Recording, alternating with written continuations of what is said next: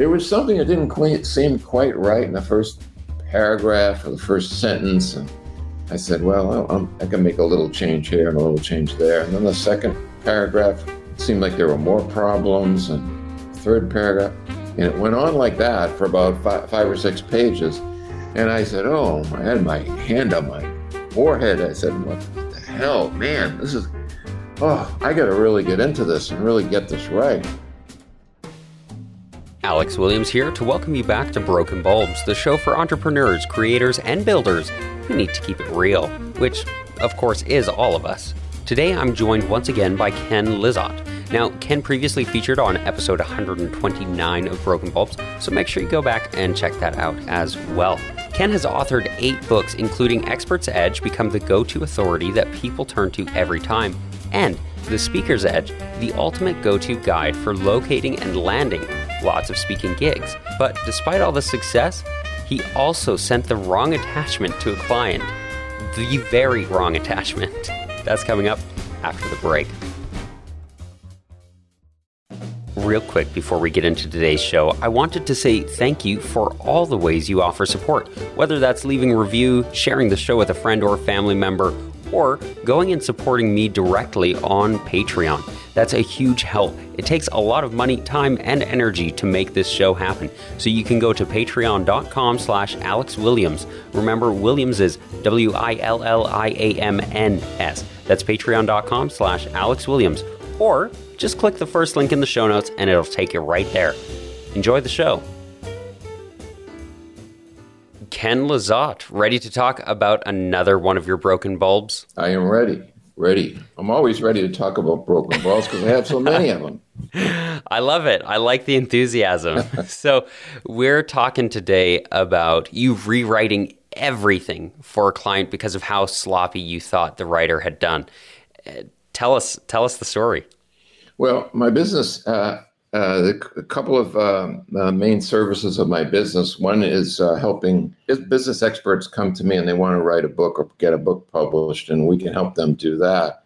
But they also will come and want us to help them get articles developed and published, and not books at all, but articles exclusively. So one of the things that I need to do sometimes is to bring in other professional writers, because I don't always have the time to do it myself, and to work on my behalf. And I'm generally pretty good about bringing in people who are very good, professional, and have their own businesses, so I know that they're seasoned. And in terms of a broken bulb, I'll never forget this time. I learned a lesson about, you might say, humility. But this writer's name is Jonathan. I'm still in contact with him. This happened some years ago. And I asked him if he would, I don't know if he was writing it or heavily editing it, but he putting it in shape so that it would be in a publishable form, so that when we sent it to a particular business magazine, it was going to the editor's going to say, that's great, rather than send it back for a lot of changes or whatever. So I trusted Jonathan. I'd actually worked with him before, and I knew what he could do. So he went at it. And then, after a week or so, he submitted to me and he said, this is, I think I got it in good shape.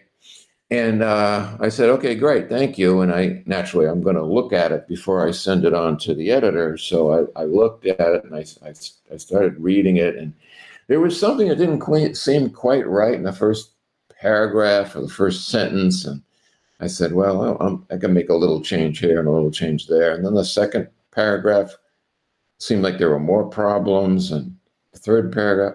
And it went on like that for about five or six pages.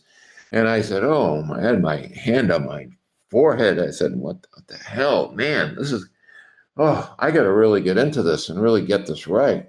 It just didn't seem like he had revised it in such a way that it was going to be slide right in and be published. So I did a lot of work, more than I wanted to. And I was sort of surprised that Jonathan, who I had worked with before, was not doing the job like I thought he could do. But in any case, I did what I had to do, so I got it in shape, and finally it was in really good shape, as far as I could tell.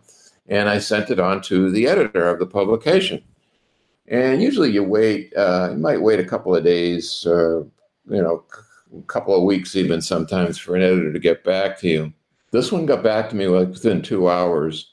And when I see that, I kind of worry a little bit. This is going to be a problem. But no, he said, this is great. This is fantastic. We're going to schedule it for, I know it was like, let's say 3 weeks from then, and we're all set. We'll put it in. Can we get the author's photograph and all those kinds of things?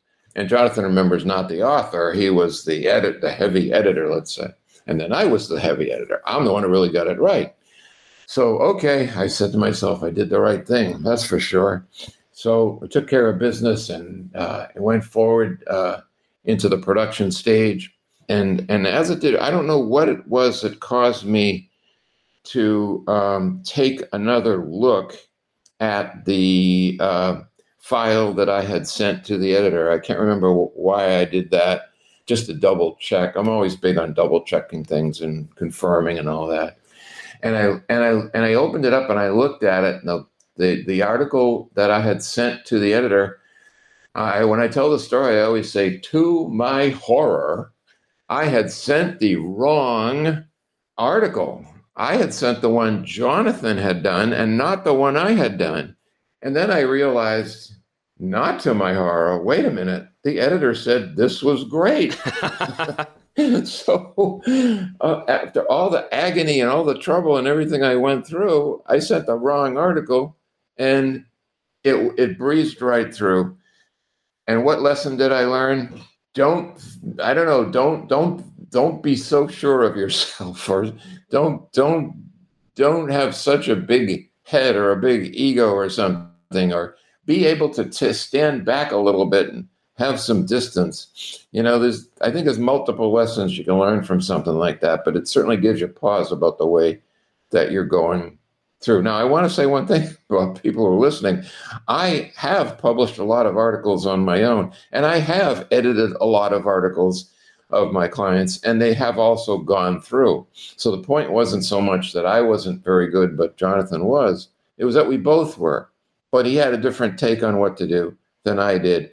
And I gotta cut people who work with me some slack and realize I don't have all the answers. Yeah, I think that's such a valuable lesson. Sometimes we like to, like you said, double check and micromanage even a little bit and, get in the nitty gritty and make sure that things are being done our way. But sometimes doing it other people's ways works too. And maybe another lesson is to double check your file attachments too. And of course, at the end of every episode, I like to hear what's working for you now and where can people go to find you and interact with you. So how would you like people to get in touch?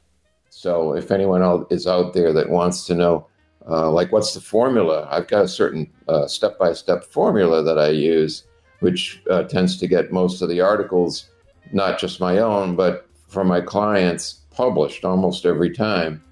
And I've got... you might call it a white paper, but again, it's in a book. It's a chapter in a book that McGraw-Hill published of mine. And if anyone wants me to send that to them, or they have any other questions, they should feel free to email me. So my website is thoughtleading.com. And again, I think Alex knows I like to say thought as in thinking, thought. Leading as in leadership, thoughtleading.com, one word. And my email is ken@thoughtleading.com. And I think you're going to also put it, post it on your website. Yeah, that's right. I'll have all of that down in the show notes. People can easily go and check that or click that and get in touch with you. And with that, I just want to say, once again, thank you very much for joining me. Well, I always have a good time. We have a great...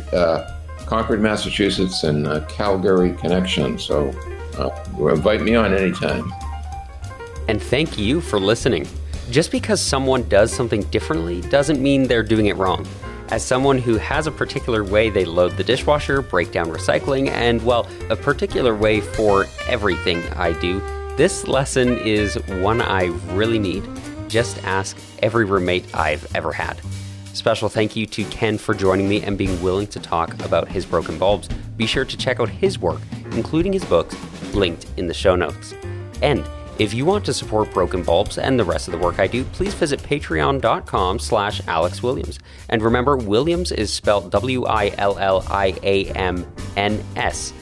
I gotta differentiate somehow, guys. But it's also the first link in the show notes, which is probably easier.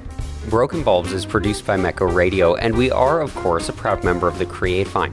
I, Alex Williams, was your host. The podcast artwork is by Bethany Gustafson, and the music we use is by Brian Claxton and Wesley Thomas. Oh, and thanks again for listening.